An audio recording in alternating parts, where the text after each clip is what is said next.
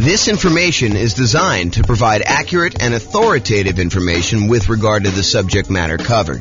It is offered with the understanding that the presenters are not engaged in rendering legal, accounting, or other professional services. If legal advice or other expert advice is required, the services of a competent professional should be sought. Welcome to the Denver Real Estate Investing and Real Estate Financial Planning Podcast. Learn all about investing in real estate in Denver, Colorado, with a combination of real estate financial planning and modeling with numbers specific to Denver. Plus, syndicated, more generalized recordings of live and pre-recorded real estate investing classes, not all of them specific to Denver. Be sure to stay tuned after the podcast for a message from our sponsors. Well, good morning and welcome, everyone. I am James Orr, and I'm super excited about this morning's class. I don't know why, but I've been anticipating this one for a little while. I kind of prep for classes about a week ahead of time. That's about how far out I plan on what I'm going to be teaching. But this one I've been looking forward to. Today we're going to go over: is it better to put 5% down or 20% down when buying rentals? And I know some of you are like, James, this is a stupid class. It's obviously better to put 5% down. And the other half of you are like, I thought he was going to say 20% down because I think that is true.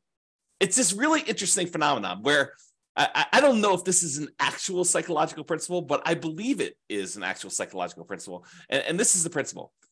You have a belief, and maybe you're an expert at your own local real estate market, and you've done this math before. You've actually gone through and said, what if I put 5% down and I bought properties for the next, 20 years or so in my local real estate market? Or what if I put 20% down and I bought properties for the next, 20 years or so in my local real estate market? And you prove to yourself conclusively that it is better to do one or the other.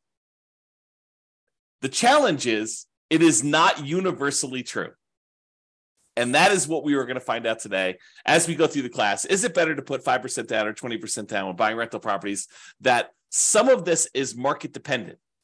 And in case you're already trying to jump to the punchline and say, oh, it's obvious, what's one strategy works better in less expensive real estate markets, and this other strategy works better in more expensive real estate markets, I will tell you that is not true.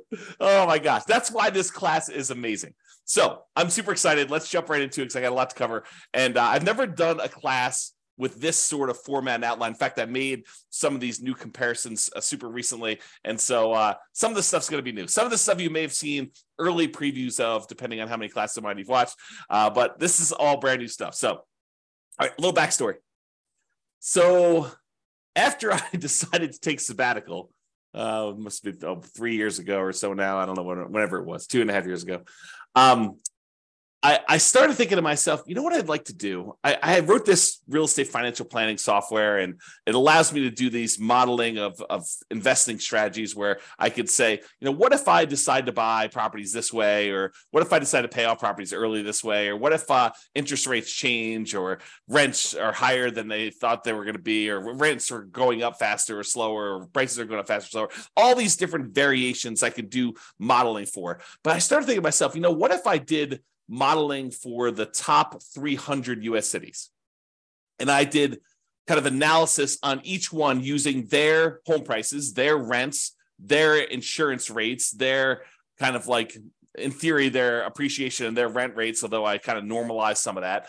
And then when I started doing it, I realized there was some kind of new nuances to some of this stuff. Like, for example, someone in a really inexpensive market who makes a little bit less at their job has a lower kind of like threshold in order to be financially independent. If you're only making $4,000 a month from your job, you don't need $12,000 a month from your passive income in order to be considered financially independent.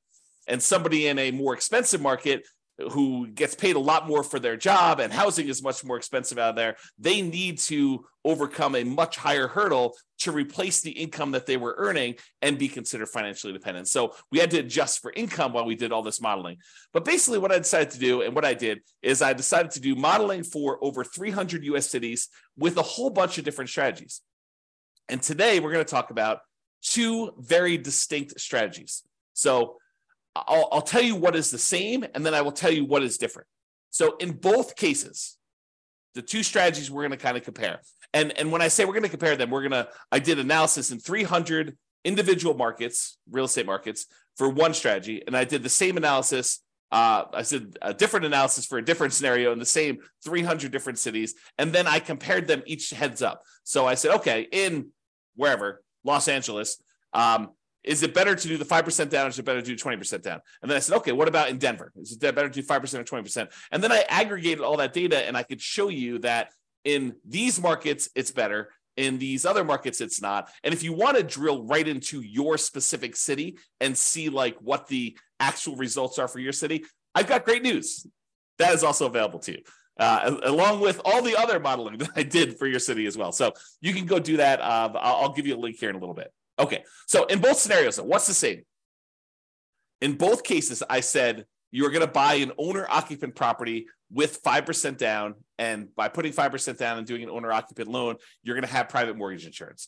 So it doesn't matter if I'm saying you're going to be buying 20% down rentals for the foreseeable future, or if you're going to continue to buy 5% down 5% down owner-occupant properties, move in, live there for at least a year, then convert the previous one to a rental and repeat the process. No matter which one you do, the first property you always buy is the 5% down owner-occupant property that you live in. Okay, that is true of both scenarios. Then you buy the next property when you've saved up enough for a down payment, plus 6 months of reserves, and the 6 months of reserves apply to both personal expenses and the reserves on all other properties. So I will not let you buy your next property until you have the down payment you need plus closing costs, plus any reserves, 6 months of reserves on your personal expenses. Take whatever your personal expenses are, make sure you have 6 months of reserves for that, and 6 months reserves for every other property that you own up to that point. Okay. And you can't qualify for the loans unless you maintain a 45% or lower debt to income ratio. So if you wouldn't be able to get the loan based on debt to income, I say you can't buy it. And so I try to go and do this analysis. And so you can see that some markets that have, less than ideal rental economics, it's going to be harder to buy properties than in markets where it's easier to have those rental economics, where the rent to price is better, in other words. And then in both scenarios, I'm saying you're buying up to 10 properties total, one you're going to live in, and then 9 rentals. And then I say you could stop after that point and just wait for rentals to increase if that's what you need to do in order to, like the rents to increase in order for you to achieve financial independence or properties to pay off or whatever it takes to do that. Or maybe your owner occupant pays off and that triggers you to be financially independent. Okay, so that's like what is true for both scenarios. Now I break it down into 2 different cases. Number one, where we do the nomad strategy, which is buying a property as an owner occupant, usually with a low down payment with a slightly better interest rate. You move into the property, you live there for at least a year. It's a requirement of the lender. When you get the loan that says you're going to be an owner occupant, you sign something that says you're going to live there for a year. And if you don't, it's loan fraud. So don't try to say, oh, James, I'm going to solve or you have to live in the property for a year. You just say you're going to move in and you don't. No, that's loan fraud. You don't do that. So you put 5% down, you move into the property, you live there for at least a year or until you qualify in the other terms, having the down payment and the reserves and the DTI. And then when you finally do qualify for the next property and you have the money, you buy another rental property, you buy another property as an owner occupant, I should say, you convert the previous one to a rental, and then you repeat this process until you have those 10 properties total.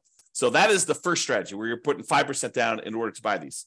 And then the other strategy is that we're going to compare it to is buying 20% down rental. So we do the first one, owner occupant, you buy 5% down, you live there, but then you're saving up. It takes you probably a little longer to save up because you have to save up 20% down plus 6 months of reserves, plus your 45% debt to income ratio. So it might take you a little longer to save that up, but in theory, at least, your cash flow is better by putting 20% down because you're borrowing less, although the interest rate's slightly better on the 5% down. So it's closer than you think in a lot of cases. But then you wait to do that. Then you have 20% down payment and you buy the next rental when you have the next 20% down payment, and you don't move into any of those properties. You live in the same property from the beginning. So there's another weird thing that's going on here. And I don't know if I want to like throw a monkey wrench into this whole thing or not, but so this is an interesting phenomenon. And I'm still on the fence as to whether or not I want to go here. I will go here because I'm not driving. So I might as well go there, right? Okay, here we go. So this is the interesting thing that happens. If you think about what it takes to be financially independent. In fact, let me cover this when I go over financial independence, which is on the next slide. In the meantime, there's a link on here for those that are watching the video, realestatefinancialplanner.com/model. Allows you to see all the different modeling I did in 300 cities. And there's a specific page where I compare doing this nomad strategy, which is to buying the 5% down ones, to buying 20% down. So you can see the link on there if you want to go do it. All right, so I'm going to I will remind myself to go over this little interesting quirk thing related to being financially independent and how it could be slightly different in the two different strategies. But let's say this. So one of the things we're going to talk about today is whether or not one strategy gets you to financial independence faster than another strategy. So in order to do that, I need to tell you what being financially independent means mathematically. And so this is my little graphic for showing you kind of,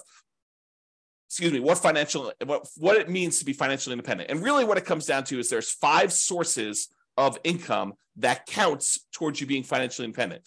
And for us, being financially independent means replacing the income that the person made in that particular city working their job, but now with income from their investments. Okay. So there's 5 sources. Number 1 source is any net positive cash flow from rental properties.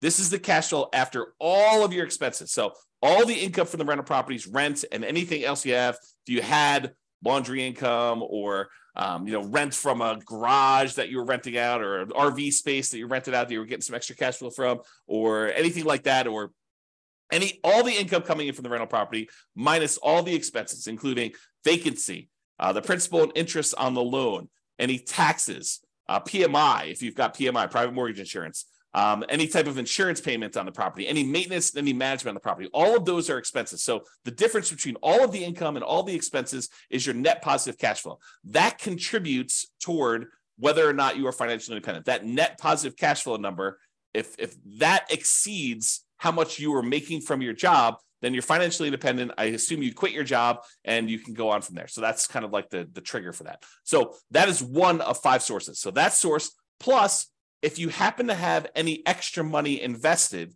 outside of the rental properties, like anything invested in stocks or bonds, or if you are making hard money loans as a hard money lender yourself, any money that you have outside of the equity in your properties, as an example, that you have invested in these things like stocks, bonds, loans as a lender, or whatever else you've got going on there, times a yearly safe withdrawal rate. If you remember the Trinity study or the 4% rule, if you've heard of that, any money that you have invested times this 4% rule, that would also count towards you being financially independent.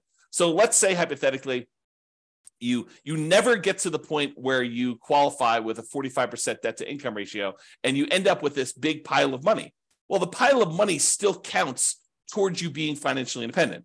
It just counts in a different way. So while you're waiting to buy the next property, if you save up $1 million, which I don't think happens in this case, we have to go look at each individual city to verify that. But if you saved up $1 million and we use that 4% safe withdrawal rate, then $40,000 per year would be generated by that $1 million invested in stocks or bonds or loans or whatever you're doing with it. And then that would count towards you being financially independent, even if you were not buying rental properties as quickly as you would hope, because you're limited by something. In this case, it probably wouldn't be the money, the down payment or the reserves, but it probably would be the debt to income ratio if this were to happen. Or maybe you buy your 10 rental properties and your 10 rental properties don't quite get you to where you need to be because the cash flow on them happens to be not ideal in your marketplace. And so maybe you have negative cash flow or slightly positive cash flow on those. And then you're saving your money elsewhere from your job because you're continuing to put it away and investing it in whatever it is, the stock market. And then that would count towards your being financially independent as well. So number 1, net positive cash flow from rental properties plus number 2, invested assets times the safe withdrawal rate. And then there's 3 other sources of passive income that I kind of count.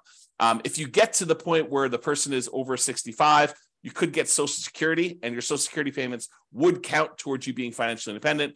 Or if you bought any annuities, which in this modeling, I did no annuities at all. So if you had annuities, though, those would count towards you being financially independent. And number 5, if you had a pension from your job, that would count towards you being financially independent. But for our modeling, it's primarily going to be number 1 and number 2, that net positive cash flow and any money you have invested at a safe withdrawal rate.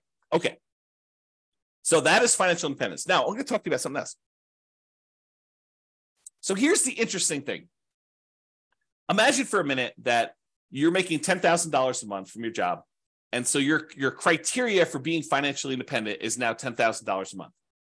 And that includes you paying either rent on a property you're living in, or if you happen to buy a house and you're paying a mortgage on it, the mortgage payment on the property that you're living in. Because in order for you to kind of maintain your lifestyle in retirement, you need to have that mortgage payment that for the property you're renting and living in yourself, or the mortgage payments. Did I say mortgage payment? The rent you're paying on the property that you're renting and living in yourself, or the mortgage payment on the property that you bought and you're living in. But what happens when you finally get to the point where the property that you bought is paid off and you no longer have a mortgage payment? You no longer need the $10,000 a month that you were making at your job, because now the mortgage is paid off and you don't need to make that whatever your mortgage payment number was. Let's call it $2,000. So before, all of your expenses, taxes, your insurance on your car, your health insurance, your food costs, all your entertainment costs, any car payments you have, any car maintenance you have, any gym memberships, any Netflix subscriptions, like all the stuff that you'd have to pay, including your housing and everything else in there, might have equaled about $10,000 while you're working, plus some savings. In this case, once your house gets paid off and you no longer have a mortgage payment, the amount you need drops from $10,000 a month to $8,000 a month, as an example, because you no longer have that $2,000 a month mortgage payment. So now the threshold for you to be considered financially independent has dropped. Why do I bring this to your attention? I do the calculation this way, by the way. So, and you could toggle it on and off. If you're like, I don't like the way you do that calculation. If you were running the software yourself, you could say, do reduce the threshold for being financially independent by the mortgage amount when their mortgage gets paid off, or do not, don't adjust this automatically. But I do adjust it in the modeling I'm doing. So why am I even telling you this? Why is it important? It's important because the 2 different strategies are very different in how this comes into play. So when you're doing the nomad strategy and you're buying a property with 5% down, you're moving in there, you're living there for a year, and then you're converting that property to a rental when you buy the next one, the owner-occupant property is a year later.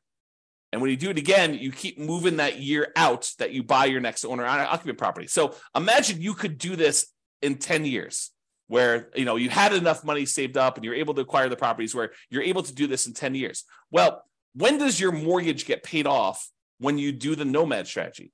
Well, unless you're making extra mortgage payments toward this property, the soonest it could be paid off is it takes you 10 years to acquire all the properties. And then that last one you're living in is a 30-year mortgage. So the soonest you could expect your mortgage to be paid off is 40 years. The 10 years where you acquired the 10 properties, but the last one is the one you moved into. And that's the one you're waiting to get paid off, because then you no longer have a mortgage on the property you're living in. So the soonest it could happen is 40 years. That's not true with the 20% down model, because the one that we live in with the 20% model is the first one we bought. So the soonest you could have a paid off mortgage in the first one is actually 30 years later. And this may come into play. If we don't quite have enough, if we're getting really, really close, but we don't quite have enough, maybe the reason why the one with 20% down becomes financially independent earlier is because their mortgage gets paid off, and then their threshold to be considered financially independent drops a little bit by whatever that mortgage payment was. And so that may move them over the edge and may bump them up. And we may see that in the data. Okay. So now that I've got off on a tangent, let's talk about some of the other assumptions. So I think I talked a little bit about this, but I'll cover them all just to make sure I cover them. So each city's modeling uses that city's median home prices and estimated rents on those properties. So I didn't go pick a specific property, and I didn't go pick this amazing deal that you could only get once every 15 years in that city. What I did is I said, look, what's the median home price there? And let's start sort of there. I don't want to be buying the absolute cheapest stuff on the market. That's kind of silly. I don't want to be buying the most expensive stuff on the market. So let's sort of pick the median most price of houses out there. And as soon as I tell you this, some of you are like, that's ridiculous. That's a ridiculous assumption for you to go use a median home price and estimated rents. I never am buying the median home price as an investment in that marketplace. And I would agree with you. I would say to you, I think that's true for a lot of folks. And so our modeling is sort of like a baseline for how this city might do. You should expect to pick better properties that are probably a little bit lower than the median and that have really good price to rent ratios. So it should improve from here. This is sort of like if you did this and you didn't do it amazingly well, as kind of a starting point. And I do other modeling where I say, look, we're going to buy, 10% discount from the median. And I'll probably do some additional modeling where we do even more distinctions about doing that. And we apply some of the 88 strategies to improve cash flow in order to improve on that. So on all these models that I did not apply any of the 88 strategies we have to improve cash flow on these. So these are not like optimized plans. They're sort of like baseline, doing the median, doing what a typical rent might be on a median price property, which may not be ideal. I grant you that. Okay. The next assumption, the job income does vary based on the city. We don't assume that someone living in Los Angeles earns the same as someone living in Mobile, Alabama. We just don't do it because it's not reality. Most people getting jobs in Los Angeles are going to have a higher wage than someone living in Mobile, and the properties are more expensive in Los Angeles than they are in Mobile, and so they really do need that to be able to qualify. So the job income varies based on them being able to afford a property in that marketplace. I say, look, you need to have the same income in order to be able to qualify for a loan. Otherwise, there may be cities where I say they're making $10,000 a month, but $10,000 isn't enough to qualify to even buy a median property ever. So I limited that by saying the income you need says that you can qualify for a property, okay? Which means now that they need to replace that income in order to be financially independent. So because I gave them the boost to have a higher income to be able to afford to buy a property, now I say you gotta actually meet that threshold in order to be considered financially independent. So cities that have higher income also need more passive income, more investment income, more rental income to be considered financially independent, in case I was not clear about that. And we assume, the other assumption we have, is we assume that everyone starts with just enough money in down payment to buy that 5% down owner-occupant property with closing costs, which I assume to be 7% of the price of properties in their marketplace with a minimum of $10K. So if your market happens to be really, really inexpensive, where that would have been less than $10,000, I said never go below $10K. Everyone got at least $10,000. In markets where it's much more expensive to buy a property, those guys get an advantage of having a little bit saved up to be able to buy that first owner-occupant property with 7% of the price of properties in that marketplace, the median price of properties in the marketplace, as savings to start with, plus which means it's 5% down plus some closing cost money. And then interest rates are, as of right now, 6.5% for owner-occupant purchases with 5% down, plus a separate PMI, and 7% for non-owner-occupant 20% down purchases with no PMI. So I do penalize non-owner-occupant loans, which is the reality. So if you were going to go get an owner-occupant loan with 5% down, you'd be paying about 6.5 in our marketplace, a little bit higher, a little bit less, depending on when you time it. And I will change this over time and rerun the analysis. And then the non-owner-occupant guys are paying 7% for the 20% down, and they do not have PMI. A point on things changing over time. So I'm going to show you numbers from today. But if you come back, if you're listening to this recording after the fact, you may go to the page where you could see the details and the assumptions and the new modeling, and you may see all the numbers different than what I said. Why? Because if I come back in here and I adjust all the interest rates for all the things and rerun them, then they may be different. Some cities maybe do better, some cities may do worse. Or if you come to me afterward, you said, hey, James, I saw your presentation, and I'm going to ask you to do this for me at the end, but hey, I saw your presentation. I happen to live in Atlanta, And I've improved numbers for you using Lana, not ones where it's like I'm doing an amazing job and I'm able to get these like once in a lifetime deals, but deals that people can consistently buy in Atlanta. And it's not the median price and it's not the rent you might expect to get on the median price house there. It is 25% below median or 20% below median, or whatever your numbers happen to be. And these are better estimates of insurance, better estimates of taxes. And so I can go ahead and give you better numbers for Atlanta. And so the Atlanta numbers may also change, which could change my numbers for like what percentage of these do better and what percentage, how much better they do. And so if you happen to be in the city and you have improved numbers for me, reach out. Let's improve the numbers. We'll improve the modeling, and I'll redo all of the modeling for that city. So you tell me the new numbers, and it goes. I basically have a database, and then it reruns all the data from the database and creates all the comparison models for everything. We can do that for a city, okay? And one of my last assumptions is I did model this out for 100 years. And you might say to me, James, come on, 100 years? Why are you doing 100 years?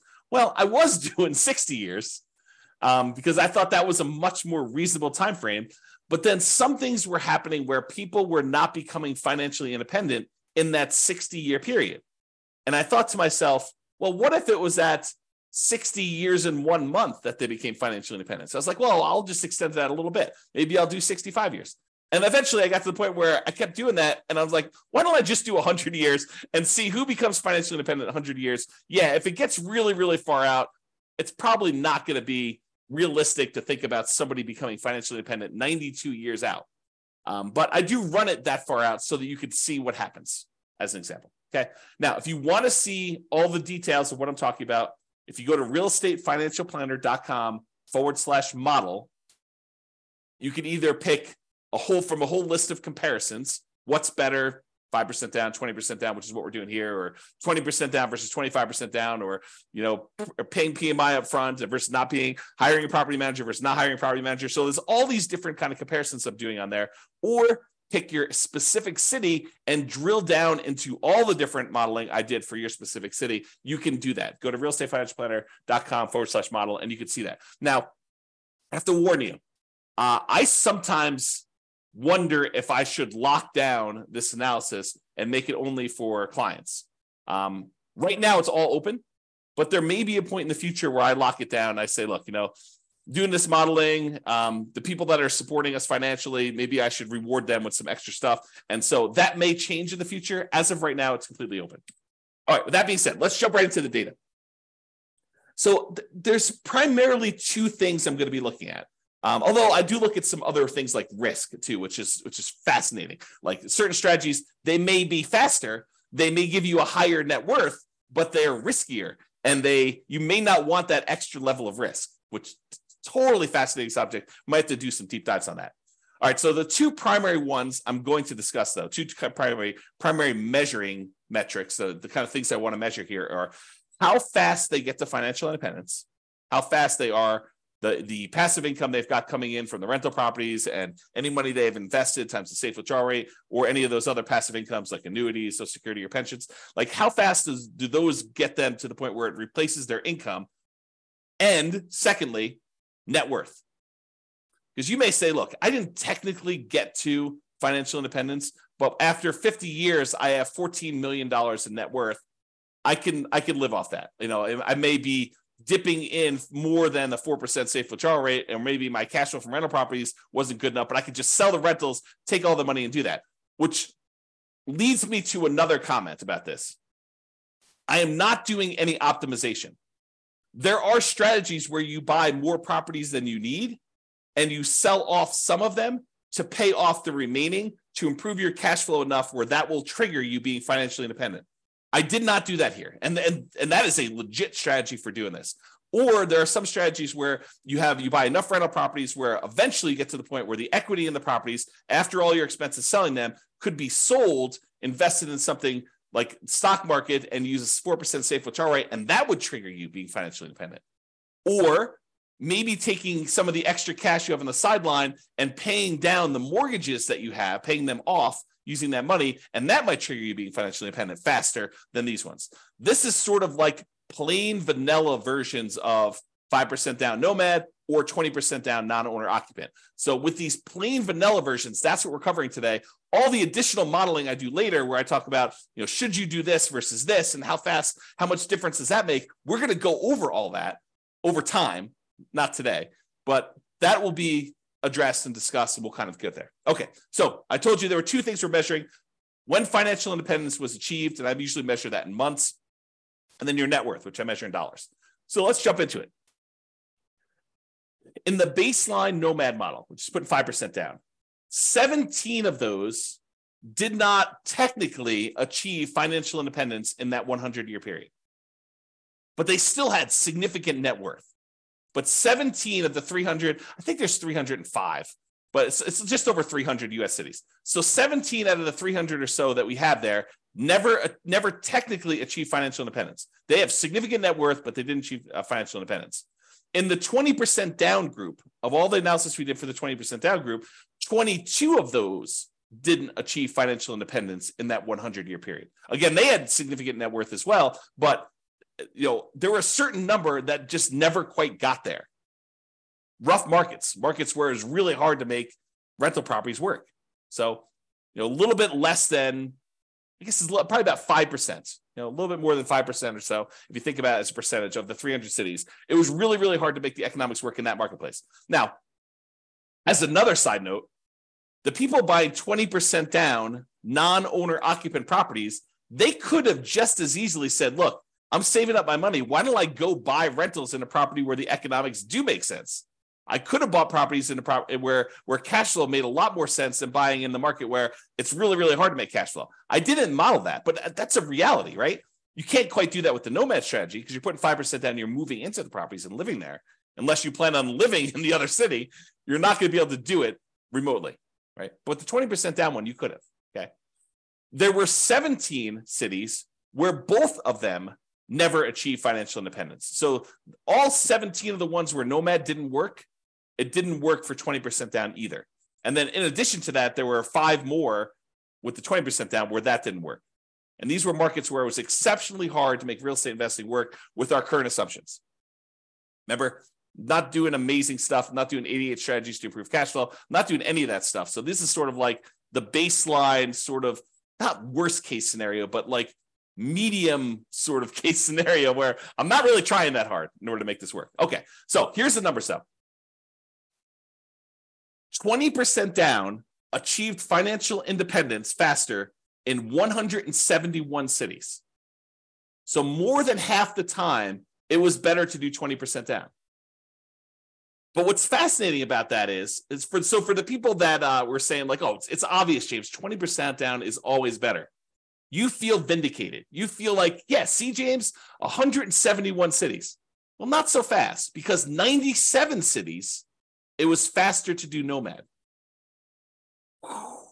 Mind exploded, because it's crazy to think about this. There are some cities where you would be better off doing 20% down, and there are some cities where you would have been better off doing the nomad strategy in order to achieve financial independence faster. And in 37 cities, it didn't make any difference at all. It was exactly the same amount of time, whether you did 20% down or 5% down.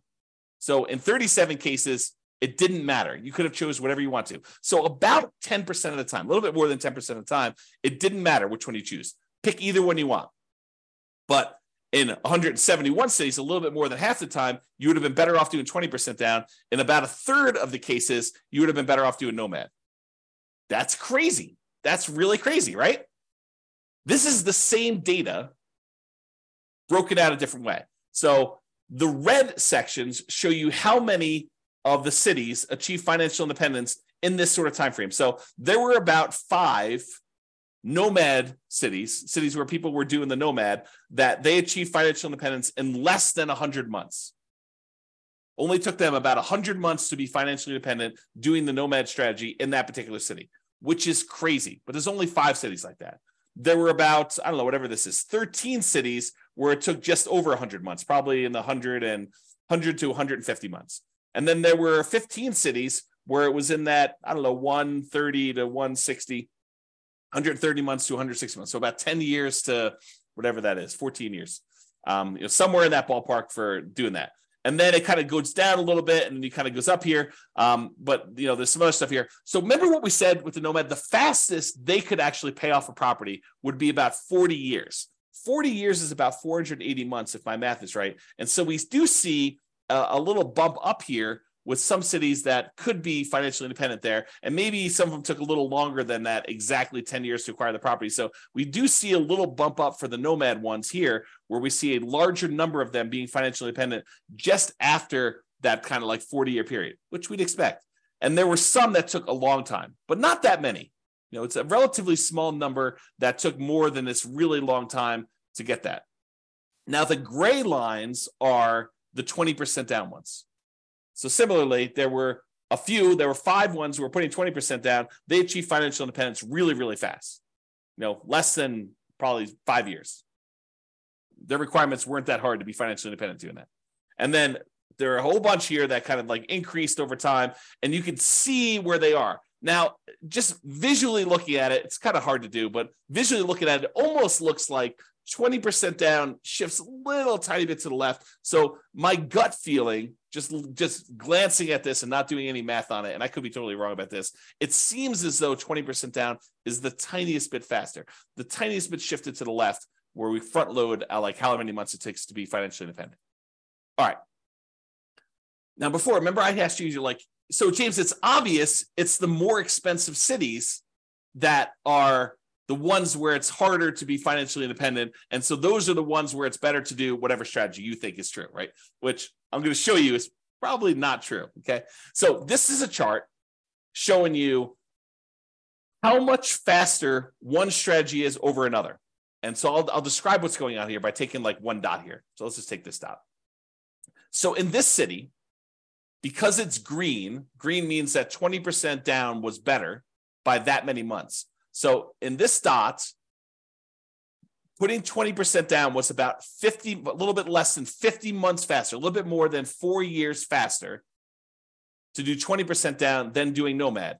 And that is a city where the home prices are about $400,000, because this shows you how expensive the properties were in that market at the start. So the dots that are over here are expensive markets.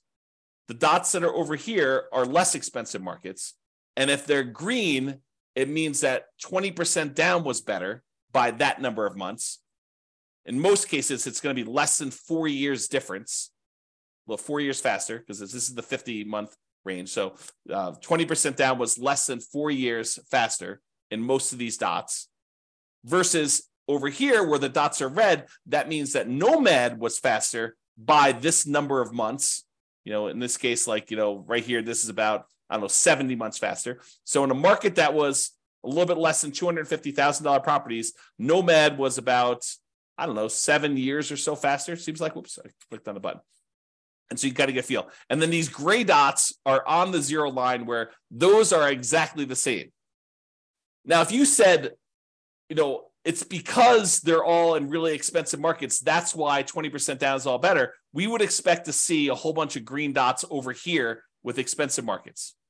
And if you said, hey, Nomad is better in really expensive markets, those show up over here, we'd expect the dots to be over here for doing that. But as you can kind of see, most of these things are clustered where they're relatively evenly distributed by price. There's not like all of them are on one side of the line or all of them on the other side of the line based on a certain price being there. And so you could see it's relatively even. It's not a price sort of thing in that marketplace.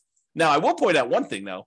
There are times when Nomad is a lot faster, a lot of number of months difference, where most of the time, the 20% down, well, it may be faster. It's not that much faster, less than 4 years. You can kind of see that. All right. But there are times when Nomad is significantly faster. And so you might want to consider that when you're thinking about which strategy to use as well. Okay. All right. So we talked about speed to get to financial independence. Now let's talk about net worth. So as far as net worth goes, you have a higher net worth. I picked 40 years in the future as an arbitrary stopping point. So this is the net worth at year 40.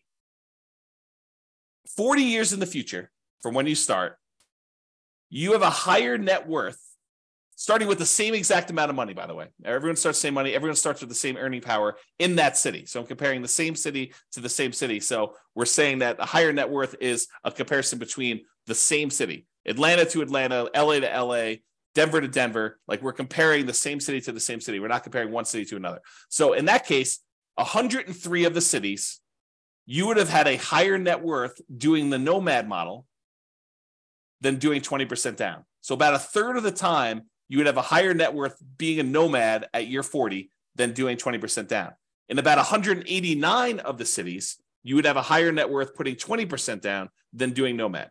So squint really hard. It's like a third of the time better for nomad, 2/3 of the time better for 20%. And honestly, 13 cities, you didn't have a difference where net worth was essentially the same. Okay. And we'll go over some of these numbers here a little bit better. Oh, I want to also point out that when I talk about these net worth numbers, you're going to hear some numbers here in a minute about like, they have $11 million or something like that. Realize that's $11 million in 40 years in the future. And so it's an inflated dollar because there's inflation happening over that time. It's like having about 1/3 of that today. So if you want to say like, well, what is that in today's dollars? The general rule of thumb using a 3% inflation rate is we're going to see about 1/3 of that value 40 years in the future. So if it's $12 million 40 years from now, it's going to be about $4 million in today's dollars, if you think about that. All right. Remember we did that chart before where I told you how much longer it took to be financially independent? And I broke it out by showing you here's where it gets more expensive with the houses. And here are the least expensive, the less expensive houses. And the ones that were green were for one strategy and the ones that were red for another strategy. We did the same chart, but now we're talking about the difference in net worth. And so the green ones are where nomad has a higher net worth, and the red ones are where the 20% down has a higher net worth. And you can see there are times when the net worth is pretty significantly higher for some of these strategies. And you can see that because the red ones tend to cluster closer to the zero line, that means that the difference in net worth is slightly lower for a lot of these for 20% down. In other words, the amount of difference in net worth is probably less when 20% down wins, when 20% down is more. And with green, with the nomad ones, sometimes the net worth is significantly better. There are some outliers where it's way, way, way better in terms of net worth for you to do nomad than it was for you to do the other things. And there are some outliers over here too, but it seems like the green ones have more outliers to do that. The other thing to point out is this a pricing thing?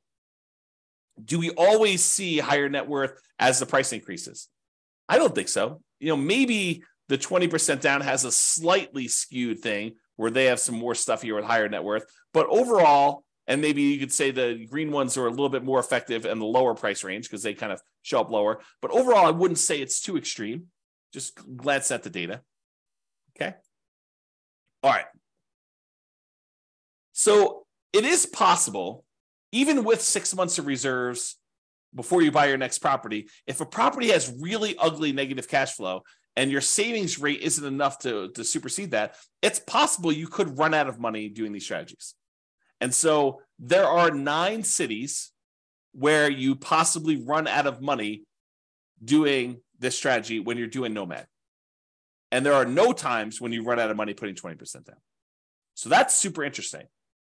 But remember, we're not doing optimized plans. We're not, and you could just as easily set aside the negative cash flow you needed to do this. I didn't model it this way, and it's why they ran out of money. But you could set aside negative cash flow, and I didn't optimize it and improve cash flow. We didn't buy better type deals to do that. So it's something we could fake, and it's not that many, right? I mean, we're talking like 9 out of 305 cities or something like that. And 296 of the cities, you did not run out of money, and it was basically there. Okay. And so if we did this in real life, we could probably get rid of these 9. But because I modeled them and I did just really, really fixed programmatic investing strategy, that's why you ran out of money. Okay.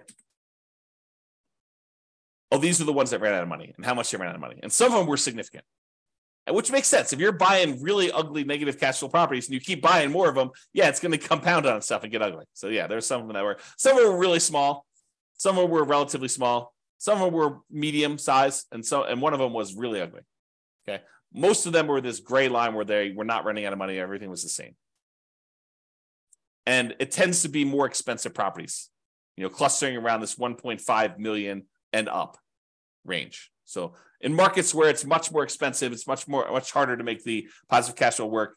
Those are the ones we're seeing that with. Although there were a couple down here where you just had ugly ratios. And this could be another situation where, I'm using numbers that I think are realistic, but I'm not an expert at whatever city they are. I don't even know.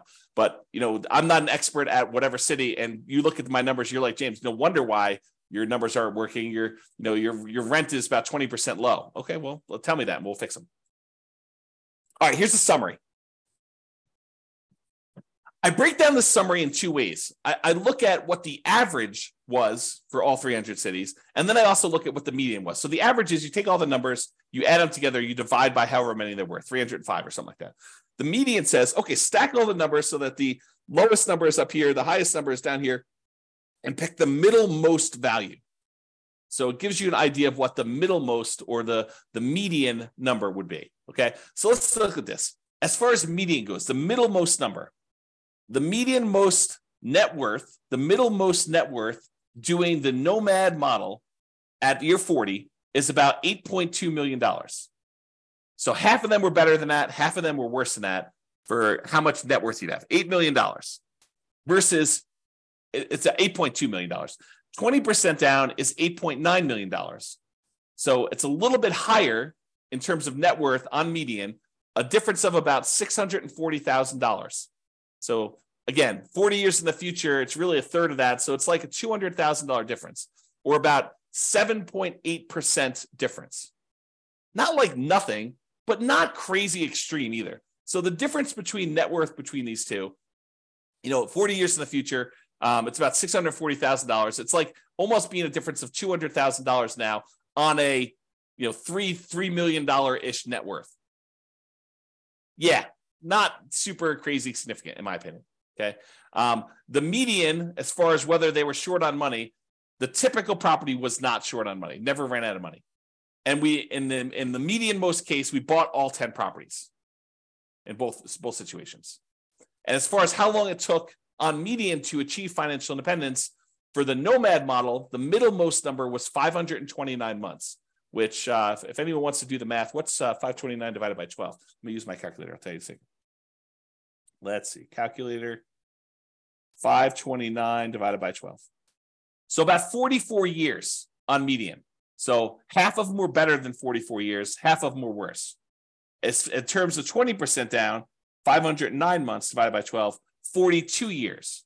A difference of about 20 months, a little bit less than 2 years difference between those two for the middlemost number. Now, in terms of risk, because I'm running a little bit short on time, I'm not going to go like crazy into risk, but I will just point out to you that the Nomad model was better in half of the measures of risk, and the 20% down model was better in the other half of the measures of risk. So if you think about it, they were each risky in their own way. For example, the rent resiliency, how much rent can decline before you'd have negative cash flow, because you're only putting 5% down, you might think the Nomad one is riskier. But it turns out it's actually slightly less risky because we're measuring the risk over the entire period of time. And so you end up owning the properties a little earlier, so rents tend to increase a little bit. And so you end up getting properties where the rents are a little bit higher because you've owned them for longer. And so the rent resiliency tends to be a little bit better, a little bit safer, in other words. But we're not talking about a huge difference.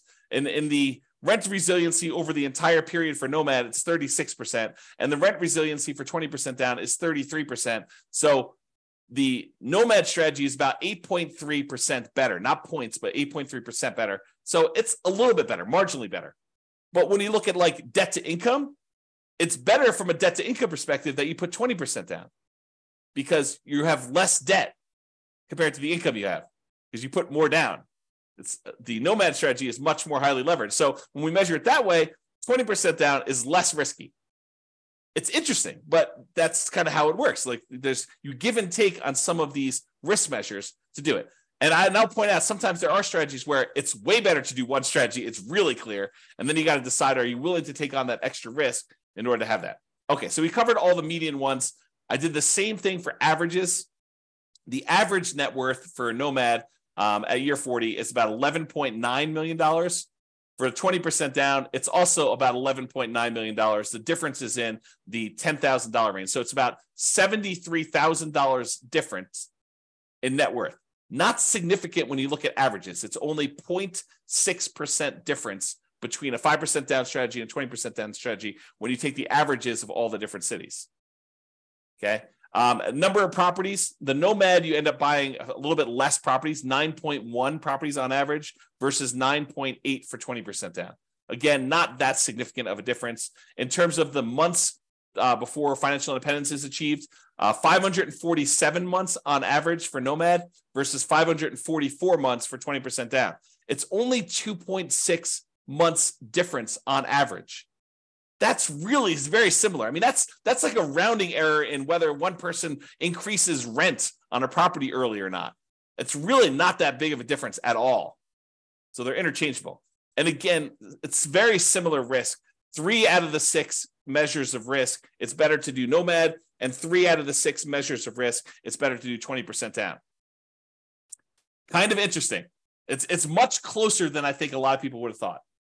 All right, I've been talking about this throughout the presentation, but I have a slide on it. So we're using a median property price, and we're using sort of like the rent for what that median property price would be. You could apply all of the 88, or some of the 88 strategies, never apply all of them. Some of the 88 strategies we have to improve cash flow to improve on these numbers. So these are not like best case scenario by any means. We're basically using median price properties and what rent might be on those in each market. You should be able to choose and do better. And I do model some of those improvements and see the impact. If you go to the models page, you can look at those. If you're an expert at your local market, this is my call to action to you. If you're an expert at your local market and you want to help improve my numbers for your local market, just reach out via email and I can make an update to the numbers in the database and I can rerun all the scenarios for your market to improve them. I assume it's improving. Maybe it's making them worse. I'm not trying to show you best case. That is never my intention. So don't like email me and say, James, here's the property I just bought. It's a freaking amazing deal. Because I don't care. I don't care I care like great job, dude, the amazing deal. But I don't care for like running my numbers based on your amazing deal because no one else can replicate your amazing deal. You may not be able to even replicate your amazing deal. You want to go to buy 12 of those? Good luck. And that's the problem. I don't want to use like these amazing best case numbers because I don't want it to be like, hey, James, where can I get the deals you're showing on the website? Because those are crazy good numbers. And I would buy those all day long if I could find them. Yeah, we're not trying to do that. We're trying to do the types of properties that any real estate investor in that market could get and expect to achieve. Okay, so if you have those numbers, reach out to me and we'll do some updates. Local market limitations. So if you're nomading, and I talked about this before, moving into each property, you must be buying properties in your local market. You can't do nomad remotely. You can't be moving into properties in another city. But if you're buying non-owner occupant properties, which is 20% down, you could buy those in markets with better cash flow economics. So if you're in a market where it's one of the really ugly ones where you're going to run out of money with like the baseline stuff, say, maybe I shouldn't be buying properties in this market where properties are $2 million and you only make $2,000 a month in cash flow. That's an exaggeration. That doesn't exist, or maybe it does. But basically, I'm not telling you to do those. You could go choose another market where the economics are better with 20% down. You don't need to invest in your local market in that case. All right. So in conclusion, this is awesome. I don't know. I love this stuff. If you guys love it, reach out to me. If you don't love it, maybe don't tell me because I love it so much. All right. So in conclusion, in our current market conditions, the price, the interest rates, the rents, in 300 plus US markets using less than ideal median price to rent properties, putting 20% down is probably slightly better in terms of net worth and speed to financial independence. Not by a lot though, right? That the market does matter though. In some markets, nomad is faster, more profitable, and arguably better. So you can't automatically say X is better. I will tell you, I occasionally read or hear about something where someone makes these like statements of fact, like it's always better to put 25% down or 20% down, or it's always better to manage your properties yourself. I don't know. There's a lot of things in life that are not as like clear, clean cut, perfect lines. it's universally better in all situations. I think there's a lot of nuance. I think that's part of what I like about this class is it shows you that, hey, sometimes it's better to nomad. Sometimes it's better to do 20% down, and your market may have an impact on that. In terms of resiliency to market conditions over the entire 100-year modeling period, nomad is slightly less risky. We talked about that, the resiliency part. Although not shown in the presentation, nomad tends to shift risk earlier and becomes less risky later on. It doesn't show you this in this presentation, but as far as nomad goes, nomad tends to compress your risk into the earlier parts of your investing strategy and tends to make it less risky later on. In terms of measuring the risk associated with debt, it's split. In some ways, nomad is less risky, tends to have more liquidity, especially later on. But in terms of debt to net worth and debt to income, nomad is riskier because you're putting less down and you have more leverage. And you tend to have more months of reserves when putting 20% down. It's best if you look closer at your specific market and apply as many of the 88 cash flow improving strategies as practically possible to improve on your implementation. That is all I have for you. I hope you enjoyed this. I thought it was awesome. I enjoyed kind of doing classes like this. You probably should expect some more of these where I kind of compare lots of different strategies over time and we kind of deep dive in this. But in addition to that, go dive into your own specific market to see how this all plays out and look at the analysis. And if you need help with stuff like that, reach out to me via email. All right. That's all for now. This has been James Orr. Bye-bye for now. With home prices up, mortgage interest rates up, and rents up, but not quite enough to counteract the higher prices and interest rates, cash flow on rental properties in Denver is harder than ever. Book a call with the Real Estate Financial Planner to apply our proprietary 88 strategies to improve cash flow on your rentals. See the show notes for a link to schedule your call and improve your cash flow today. If you're a real estate agent, lender, or professional in Denver that wants to help our real estate investor listeners, consider reaching out to learn about collaboration opportunities with this podcast. We'd love to add more value to our listeners by having you assist our investors buy, sell, and finance their real estate investments. See the show notes to schedule a call to discuss collaboration opportunities